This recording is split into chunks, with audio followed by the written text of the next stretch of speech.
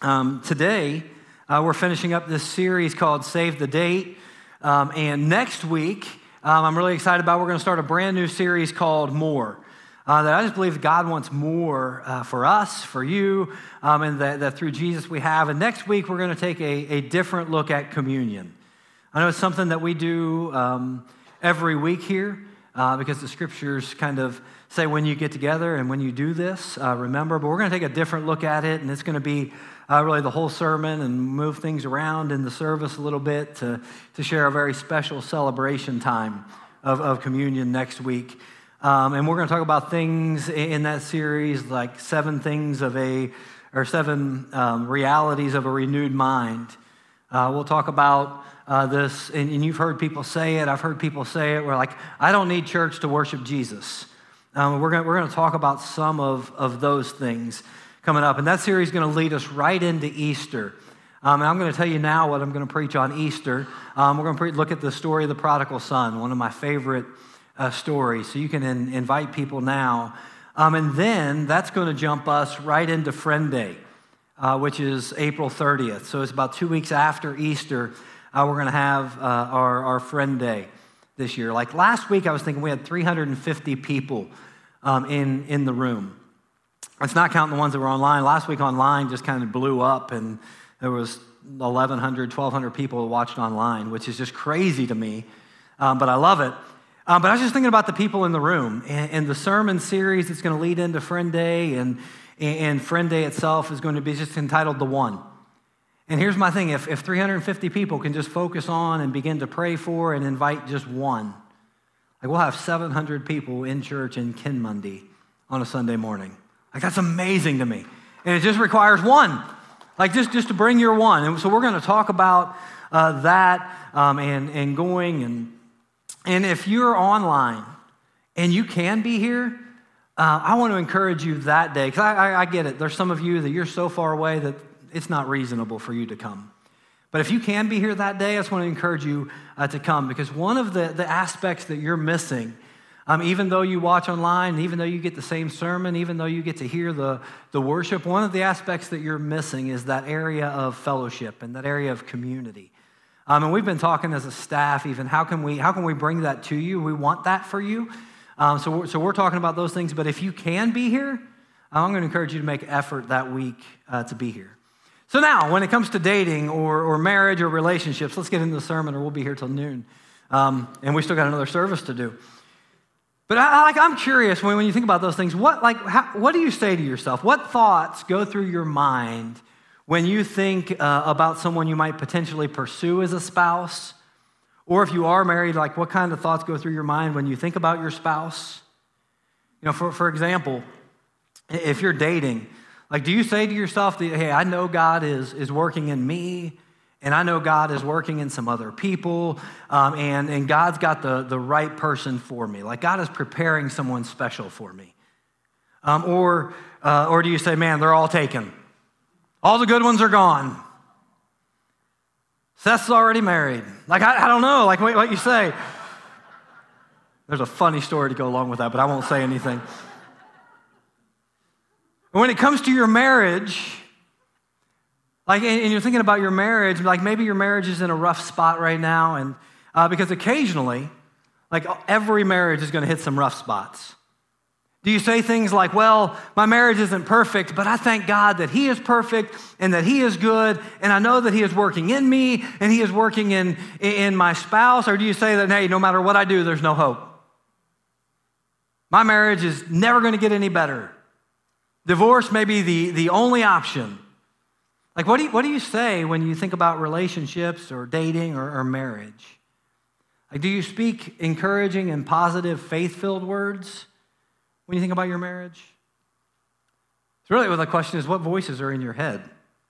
I don't know about you, but I got voices in my head. I don't even deny it.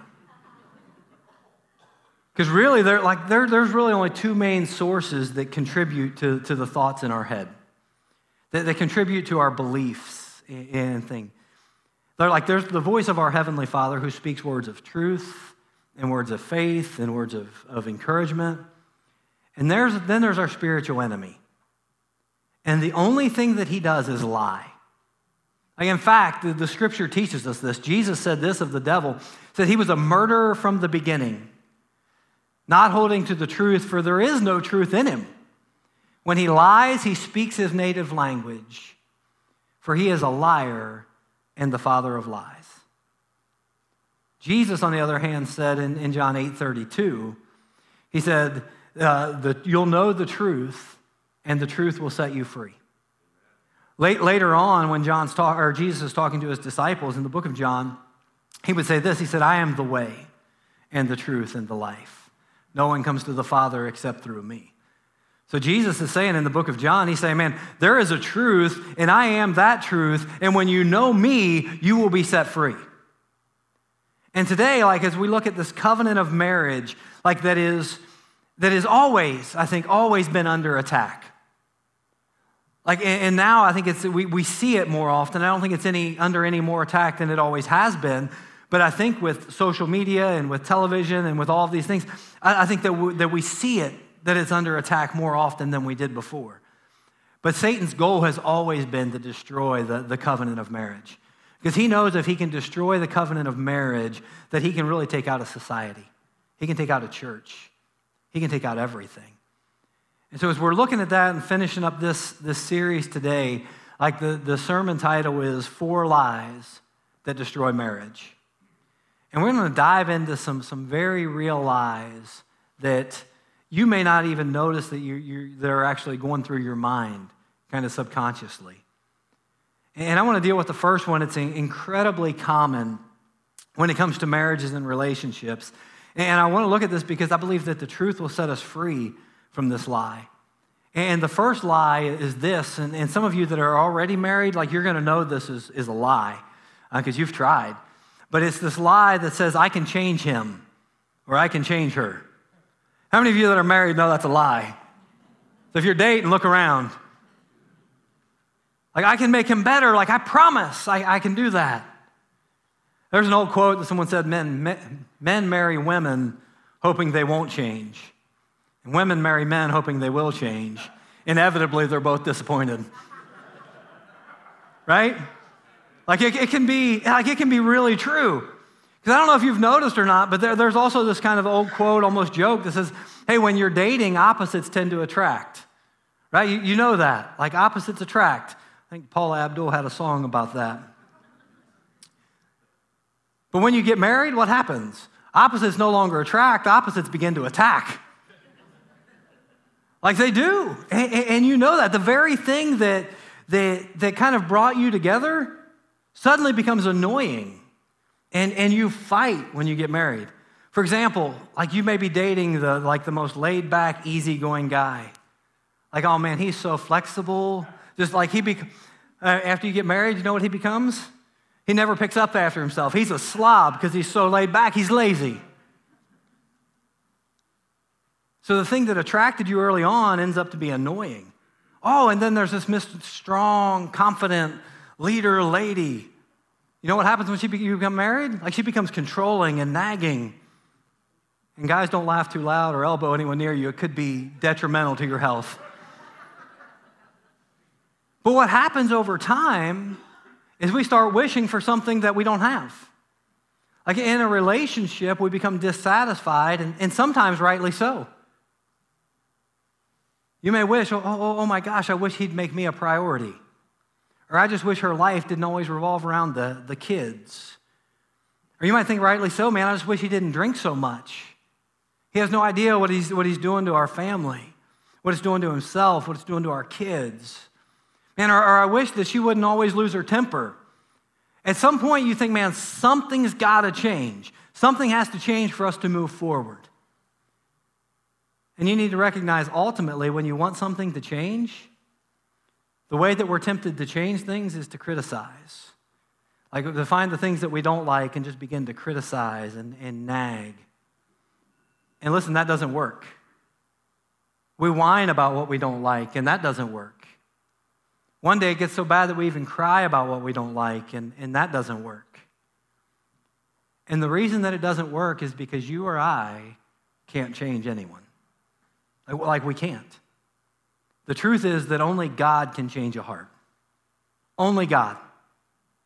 Only God. Like there's no verse in the Bible that says, hey, your nagging will change someone's heart. Your criticizing will change someone's heart. And so what I want to do is I just want to give you a simple tool.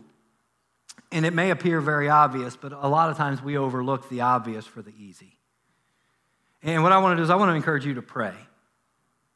Because prayer is incredibly powerful, and there's two ways that I want to tell you to pray for your marriage today.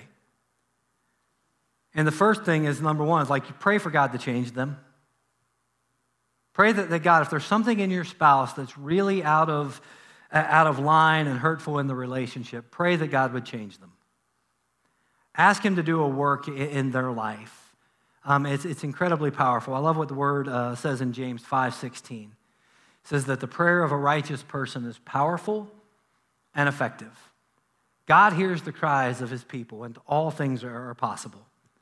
So pray that God would change them. You know what I love? One of the things I love about Jennifer, not the only thing, there's so many things. But what I love about Jennifer, like she's always had this incredible prayer life, and she journals, and she writes stuff down. But you know what I've noticed over the last 27 years of marriage? We had an anniversary Friday. It's been a tough 27 years for me. But here's what I've learned over 27 years of marriage, is the more of a challenge that I am, the more I notice she's actually praying. And when I thought she was praying to grow closer to God, like she was actually trying to help me grow closer to God. And she'd always pray and pray and pray and pray and pray. And some of you, you've been doing that for a long time. You've been asking God to do a work, and it doesn't seem like it's working. I just want to encourage you to be like the persistent widow that we read about in Luke 18. That she just kept going back and going back and going back until they finally relented. Again, just continue to trust, continue to pray, continue to pursue. And I want to remind you that marriage, listen, is a marathon. It's not a sprint. Like we made a covenant that we will stand together till death do us part. And we're in this for the long haul. And sometimes prayer becomes a long part of the journey when we're trusting God to do a work. Like that his Holy Spirit would stir inside someone that you're praying for. Like, so listen, don't be complaining. Don't be nagging. Just be praying for God to work in your spouse. And what I've noticed is really powerful when we pray for our spouse. Like I've noticed many times that even though the prayer may not change our spouse, it always changes us. Always. Like it may not immediately change your spouse, but it'll always change you. And so we're going to pray for our spouse. And the second way I want to encourage you to pray is if your marriage is struggling, is to pray for God to change you. Pray for God to do a work in your life. Listen, and what I'm going to say is not easy for some of you to hear, especially when your marriage is struggling. But I'm going to go ahead and say it anyway. If you want a better marriage, start by making a better you. Start by looking at the things in your life that maybe you need to change. You know, one of the best prayers I think that can be found in all the scriptures in Psalm 139, verses 23 and 24, says this: "Search me, O God, and know my heart. Test my anxious thoughts. See if there's any offensive way in me, and lead me in the way everlasting." God, do a work in me. God, find the area of my life that I need to get rid of. Like, I just don't want to point the finger at someone else. But God, I want you to do a healing work in me. And when you start to pray that, what you'll find is that God will start to change you. And God may change your attitude, or God may change your approach, or God may begin to build confidence in you so that you don't tolerate abusive behavior, but you create some healthy boundaries. Or God might start to change your attitude towards someone and you become less controlling or less critical. Or maybe God will start to heal a hurting heart and you'll be able to forgive someone that you didn't think you had the ability to forgive. God just might build your faith when you begin to pray for God to change you. Like the devil's a liar. That's what he's going to lie. He's going to tell you that you can change that person. He's going to tell them that all you need to do is criticize and whine and push and go a little bit harder and they'll change. But listen, only God can change a heart. A second big lie that a lot of us believe is this, is that a good marriage is always 50-50. A good marriage is always 50-50, which sounds good, and it seems right. But I'm going to tell you that it's profoundly dangerous. And I'll show you a little formula I'll tell you a little formula that illustrates this and why it's so destructive. Craig Groeschel said it this way. He said that 50-50, a half-hearted effort plus a half-hearted commitment equals a wholehearted disappointment. And it's the very same thing that we see over and over and over again with people that have very good intentions that say marriage is 50-50. Like whenever you think marriage is 50-50, what you're going to end up doing is you're going to end up keeping score. You're going to end up keeping a little track sheet. And anytime you keep score, listen to me, both of you lose.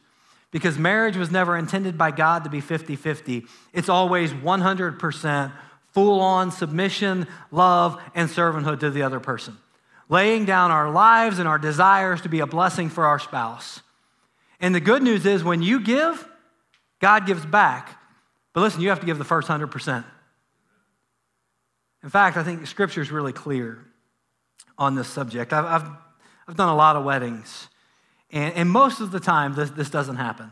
But very seldom when I'm meeting with a couple beforehand and I'll ask about any scriptures that you want me to read during the service or not read during the service. Occasionally, the lady will pipe up and say, man, that part about wives submit to your husbands, could you just not put that in there? And I usually say no. Here's why, like ladies, like you have an obligation to submit to your husbands. 100%. That's offensive to some people. But wait, because ladies, I actually think you've got it pretty easy. Because here's what it says to husbands right before that. It says both of you should submit to each other. And then this is what it says in Ephesians 5:25. Husbands, love your wives just as Christ loved the church and gave himself up for her. Just like Christ loved the church and gave 50% for the church and waited for the church to give 50% back. No. Like it's nothing even close to that. How did Jesus give to the church? He gave 100%. He was willing to lay down his life and die for a people that disrespected him, that were rude to him, that sinned against him, that could care less if he died or not.